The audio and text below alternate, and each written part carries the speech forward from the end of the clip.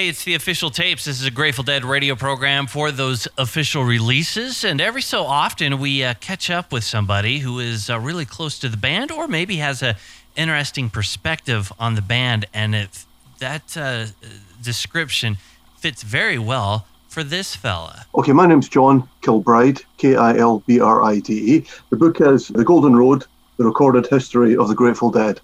The author is going to give us a rundown of what it's like living in the UK, what the book is all about, some interesting discussion on studio, solo, and side albums. He'll get into the archival releases, years where the band was hot, the road trip series, the idea of being a completist versus a perfectionist, depending on what kind of releases come out and how that connects with the road trips. So you get the complete show, or do you get the best of maybe a run of shows? Then he's also going to talk a little bit about box sets, bonus discs, remastered releases, reissues. And then he's also going to talk about what it's like tackling a book when more releases are coming out.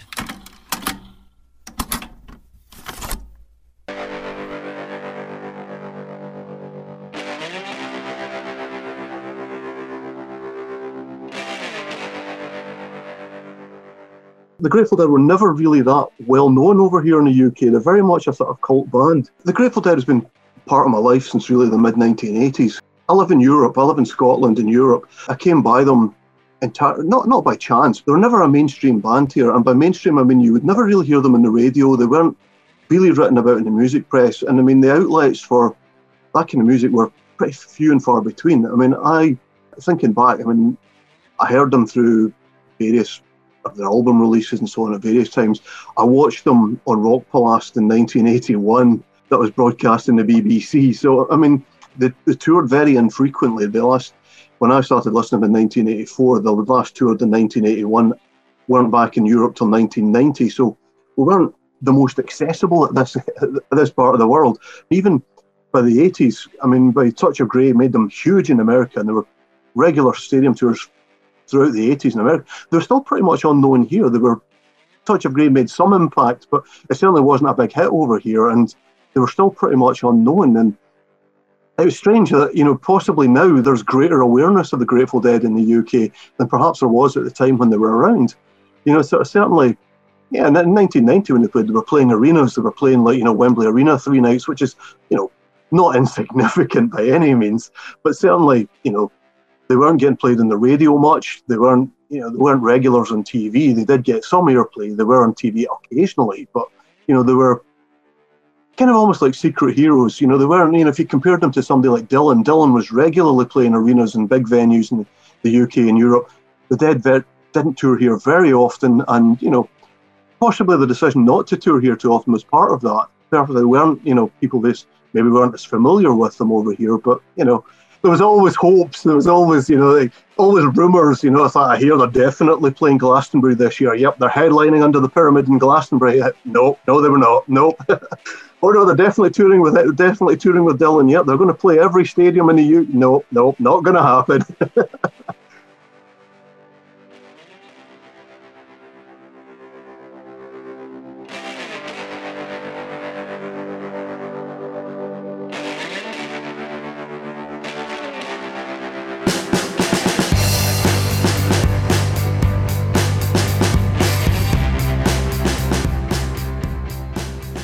So yeah, we got by in a lot of rumours. It sustained us throughout a lot of. It's great to see them maybe getting that recognition over here in recent years.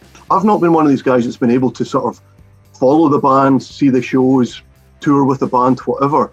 I've been kind of reliant here since I got into the band in the mid-1980s on recordings coming to me, and that would be from the olden days of sort of blanks and postage tapes to CDs to whatever. Obviously it's a completely different ball game now, but back then, we were kind of sort of community over here that are, if you like, into the Grateful Dead. We were very much based on listening to the recordings, getting recordings, and not actually being at the shows, not living that kind of way, that sort of relationship with the band, but through listening to the recordings, getting the feeling for what they were doing through those. And essentially the way I did it, I approached the book was through that kind of way.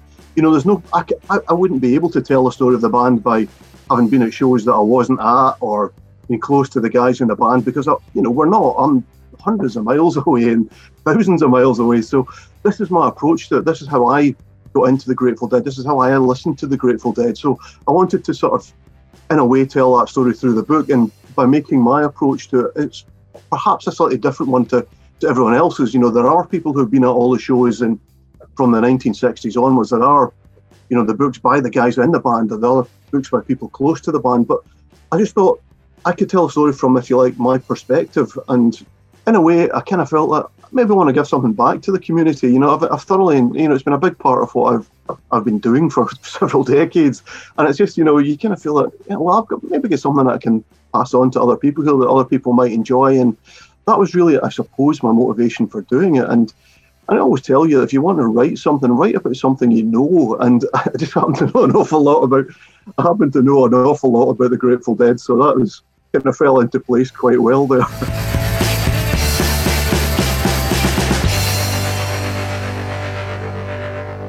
The way I just decided to write it was basically to more or less tell the story of the band, but to do so through the recordings that have been made available. Obviously, there's a huge number of recordings came out during their 30-year career, but obviously, subsequent to 1995, there's been a huge number more. So what I decided to do was basically work through those recordings that have been issued in a sort of chronological manner and reflect how they told the band's story, how they're developed, how they've changed, how new things were incorporated into what they did on stage. Such a huge corpus of work, it really is. And I mean, hopefully that's kind of almost what I was thinking when I'm writing this book. If you want to step into that and you have, you've got a couple of releases that you've heard or a couple of recordings you've heard, and there's this, cornucopia of material, where do you go? What's going to, guide me through this? And hopefully the book's some way goes to that, in some way shows that, there is all this material, but there's reasons for it. Here's why this there is there. And hopefully that, casts a little bit of light there. So essentially what it is a look at the band's history, the band's story, but through the sort of lens of the recordings and through the material that's been issued. Most of that subsequent to the band actually calling it a day in 1995.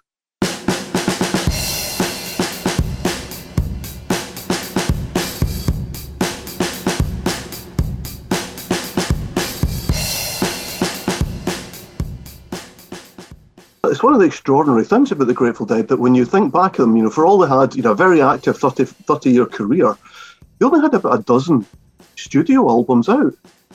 They actually didn't really do that many. And then when you look at the studio albums, you kind of think, yeah, that one too. Maybe not these ones, but there's some of them are really, really great. Some of them maybe not so great. And the interesting thing as well about the solo albums is many of those were really essentially Grateful Dead albums under another name. When you have the early Garcia albums, the early Weir albums, essentially they were sort of, not even so much solo albums, but more or less just extensions of what they were doing. I mean, in the early 70s, there was a whole spate of solo albums came out, the songs from which became canonical Grateful Dead songs. And they were like, almost by under the name of, Bob Weir's solo album Ace, the Garcia solo albums, and obviously Reflections as well, Mickey Hart's solo album. These were all, by extension, essentially Grateful Dead albums and really part of the sort of the canon of their work. And I'd say that pretty much continued through most of their career. Some of them were obviously quite often a tangent, for example, a lot like, Garcia's bluegrass stuff and so on. It gave him an avenue to just, run in a completely different direction and do something completely different. And, Old and in the Way as well, it just gave him that space to explore something that he was really into completely differently. But yeah, other times there was just so much overlapping between the solo material and the actual band per se. It was incredible. And some of this material that came out in solo albums was tremendous. It was really great material. And I mean, even some of the sort of slightly less rated ones. I mean, I love the Seastones album. I think that's an extraordinary piece of work. And to think that was, so many ideas in that, although we're kind of incorporated into some of the Grateful Dead thinking. Obviously you had some live jams with Seastones and Ned Lagan playing with them live, but that kind of free thinking, exploratory music was just something that informed them from the beginning right through their career. And it's just an extraordinary album that actually goes all the way out there to capture that. And like I say, some of their other albums just reflect different aspects of where they were.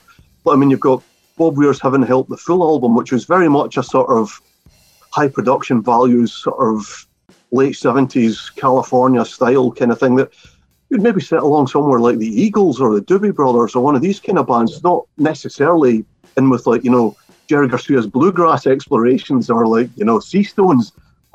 That was kind of almost an aspect of the band that really emerged and, was reflected in some of their later releases in the late 80s. If you look at, Go to Heaven, you can see, well, there's a wee bit of crossover going on there. You can see that, materializing a bit there. But so I think the solo albums really tell a story that can't be ignored when it looks at the Grateful Dead. They're really an integral part of their discography, and so many crossovers and the sessions that the guys did elsewhere just really reinforce both the influence of the band and what everybody was drawing in to the actual band as a whole, bringing in aspects from out with the actual Grateful Dead, be that bluegrass, be that, sort of very sort of smooth Californian rock or whatever. These are all things that were brought in, all amalgamated in the overall sound of the Grateful Dead, and it all worked towards making that unique whole that they became and what they were.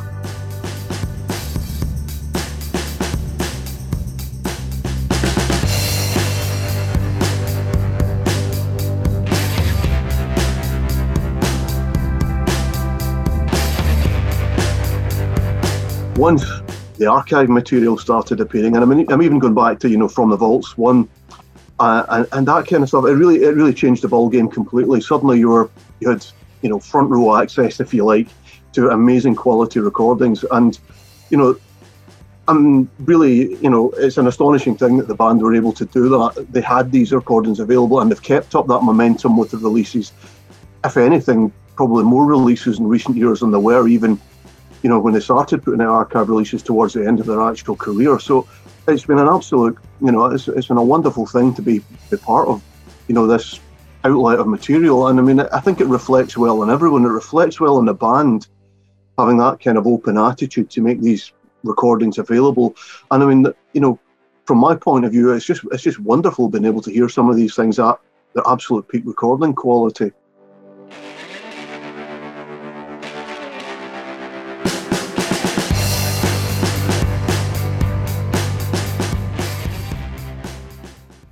It's actually very exciting when some of these releases came out. Initially when they started to emerge, and even as continuously, it's you're kind of quite excited about what you're going to get and what's going to be presented, and we would get what we certainly make the most of what we could get. And yeah, I mean the guys who have been behind the releases, be it Dave or Dick, they've done an incredible job just sort of supervising and almost editing, if you like, what comes out, and being selecting things consciously. And you want to kind of almost give credit to these guys. When the release comes out, they've put a lot of thought into what's coming out, and you want to sort of reflect on that and make that sort of they've done a great job in choosing the stuff that the immense amount of material that's available, and they've come out with the goods again and again. And it is quite exciting when they arrive, and you just really want to make the most of them, and that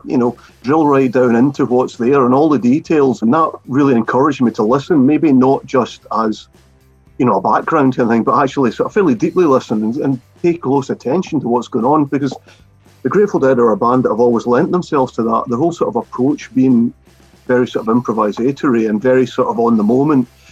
You would be listening to for like the detail that popped up in the recordings, and yeah, so obviously to a large extent, when you were listening to the recordings, you would be, when the archive releases come out, you'd be reading the liner notes, reading the commentary that other people would be putting online about them, and of course there is an absolute wealth of literature now available about the Grateful Dead. So I've been immersing myself in those as well, not just recently, not just in the process of writing the book, but certainly since those kind of books started to appear. So obviously, we've now got autobiographies by some of the guys in the band, books by people who are close to the band commenting on what the action was, and sort of obviously from taking my point of view and incorporating some of these into it as well. I know it's, not not everybody gets that excited, but yeah, I mean, you want to see what's the choice, what's the selection that they've put on, and then you kind of also reflect on, why did the band play those particular tracks in those days?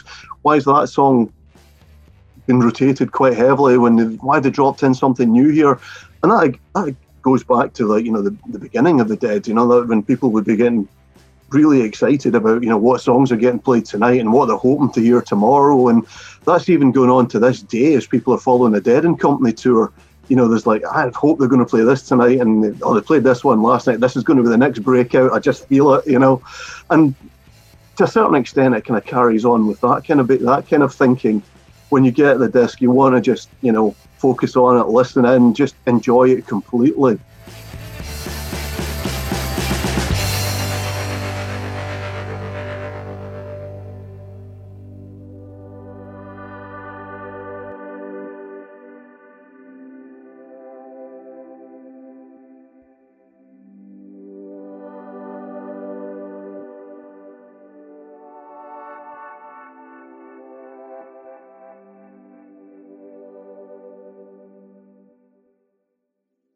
So, I mean, you can see almost that, when the guys have been thinking about putting the releases, whichever guy you're thinking of in charge of putting out the archived releases, be it, David Lemieux, be it Dick Lavalla, whoever, you can see they've sort of gone through things and thought, well, they were good then, and, maybe they were better a couple of years later, But I mean, I think the interesting thing is that, we all have.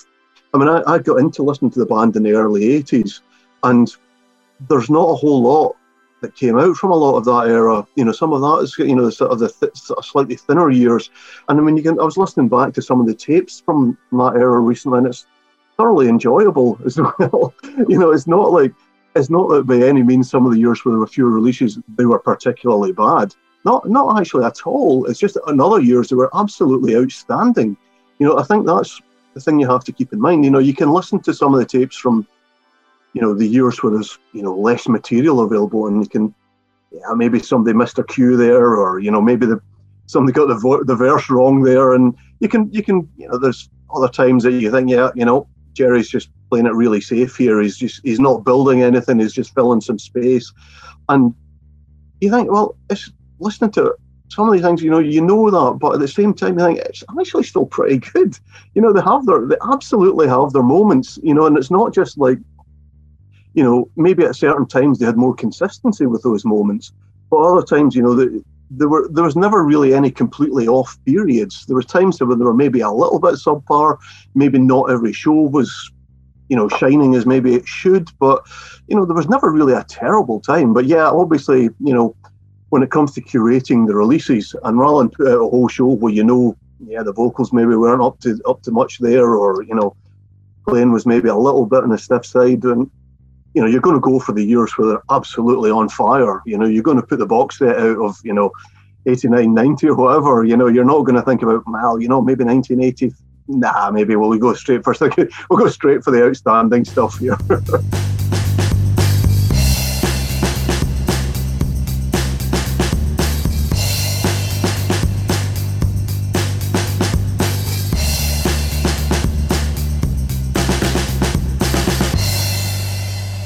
Sometimes the complete show is not the perfect show. But what I liked about the road trips was they were able to sort of cherry pick. They were able to sort of have a bit more of, I feel like, a wee bit more of a creative process in what they would put on it. A bit more sort of, almost like an editorial kind of point of view. They'd be able to sort of think, well, maybe this would flow better into that. Maybe, being able to take that step backwards, I feel like, from the sort of what was actually presented on the shows, to actually sort of think, well, they did a run of 4 nights.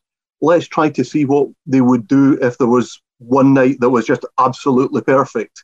Let's take, 3 tracks from the first set, from the first night, a couple of tracks from the third night, then follow that with how they ended the first set and the second night, and just create something that's maybe a little bit different. Maybe create a sort of, it's, if you want to look at it almost like a sports metaphor, some people want to watch the whole game. Some people just want to see the highlights, and that's pretty much, I think, what they did. They were sort of, I know it's not everybody's point of view. It's not what everybody wanted. And I think to a certain extent in the sort of, Grateful Dead community, we're used to listening to the whole show. We want to listen to, even back from tapes, 2C90 tapes, listen to the whole thing. Whereas this is just like, well, why don't we just boil it down? Just, we know maybe the vocals were off in that one a little bit. We know Jerry was absolutely shining here, but the rest of the set was a bit flat. And, let's make something new out of it. And I think, if you think about it, a couple of the very, very late Grateful Dead releases, they absolutely kind of pioneered that with, if you think about it, without a net album, they basically made, let's try and make an ideal show here. Let's not just make one set from a show and put that out, but let's blend it. Let's make it from different shows, from different recordings, and make an ideal set. So in a way, it could be seen as almost an extension of that kind of thinking. Obviously, that kind of thinking went further as well when they started doing like the Grey Folded album, and then for Red Roses album, by taking almost abstract pieces and building something new out of them. But I can absolutely see the purpose in Road Trips, and I think it worked pretty well.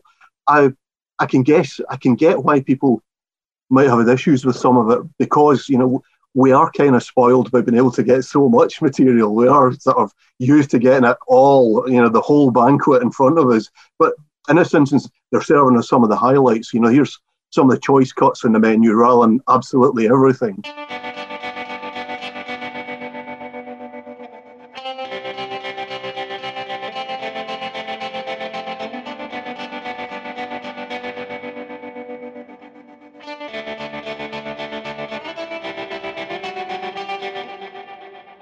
And I mean, and some of the releases were, you've had very, very significant releases, like the So Many Roads box set, or the box sets that came out of their early albums and Warner Brothers, two massive box sets with, packed with extra tracks and so on. And they came out, and they've kind of got, some of those have gone out of print, and you sort of look for some of the material, and some of those have got material that's not come out anywhere else.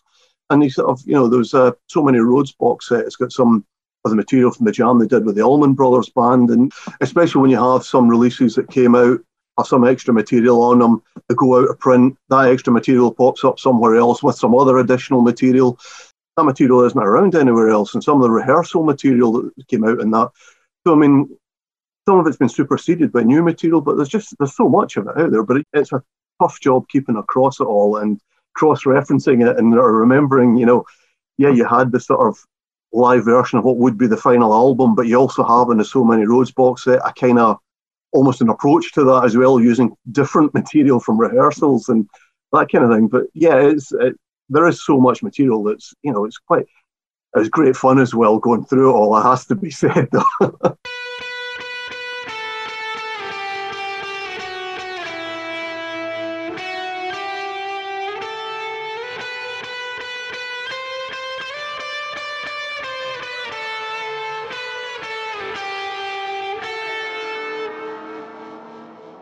By the time the book came out, there had already been a couple of new releases that had come out by that point. And then you've got this massive Europe 72 issue that's just come out. And then, the London Lyceum show coming out in vinyl. And pretty much every record store day, there's another special release for that. And that's going ahead. That's regardless of the sort of regular 4-year archive releases that come out. And yeah, there's just so much that keeps coming out. So, I mean, I suspect there will be an updated edition before too long, just to try and catch up with them. One of the tremendous things about the Dead is they just keep up that momentum of the releases, and it's a wonderful thing. It really is a lesson, I think, to pretty much every other band that, if you have that kind of, not even a back catalogue, but if you have that kind of archive and that kind of following, it should be out there. You can make that effort to be there. I mean, I know the Grateful Dead are not like any other band in that they had that unique quality. Every show was different. It wasn't just that they did the same set night after night, but every show was different. Every song had differences in it, and generally for the better. It was quite an achievement on their behalf. It's a lesson really to other bands and other people thinking about releasing any archive or putting that kind of material available. They've got this tremendous amount of material, and it's just great that it's coming out. And it's, above all, it's great the way they're doing it. They're absolutely, doing it the right way. They're putting quality front and centre, and at the same time managing to match that with a really good amount of releases.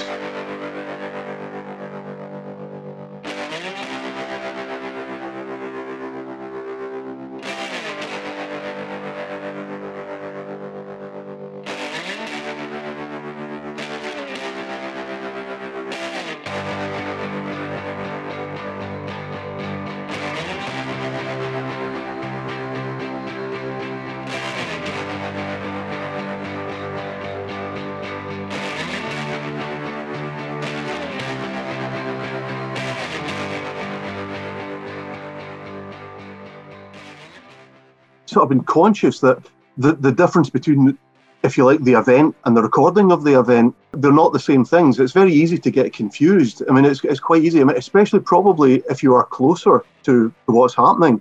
And that's kind of something that, being that more removed from it, is something, I'm maybe more conscious of.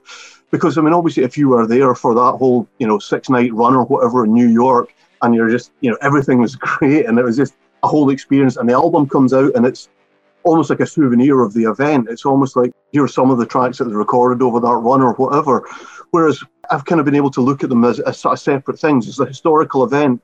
And obviously, in most instances, I wasn't there. So you have to sort of like look at other people's commentaries, other people's views, the historical context of it and so on, and then focus on the release as a separate thing. It's like the recording isn't the show. The recording is a different thing from the show.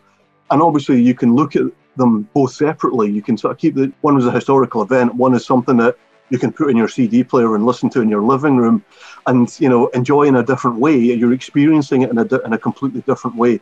Maybe it's because I am that removed from the event. I'm removed from what the historical events was. I can maybe differentiate a bit more between them. You want to try and put that recording into that context, and you want to put some of that, if you like, flavour and some of that colour from the actual event itself into that recording, and reflect some of that. So it's not just you're not just listening to a very sort of polished, studied recording of the highlights of an event, but to try and take some of that flavour of maybe what happened then, and reflecting back on that actual event, and incorporating that into the commentary about the release, and trying to sort of see both in their own context.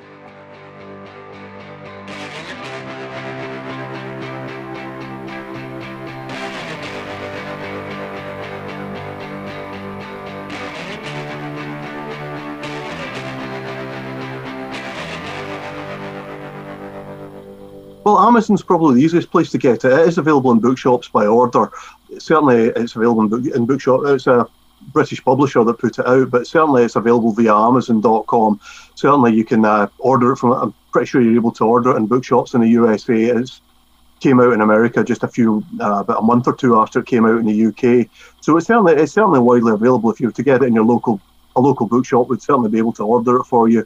Or obviously Amazon's possibly the easiest, but I know a lot of people prefer to support their local bookshops, and certainly I would be one of those. And you can certainly get your local bookshop to order it for you. It's pretty widely available, I think.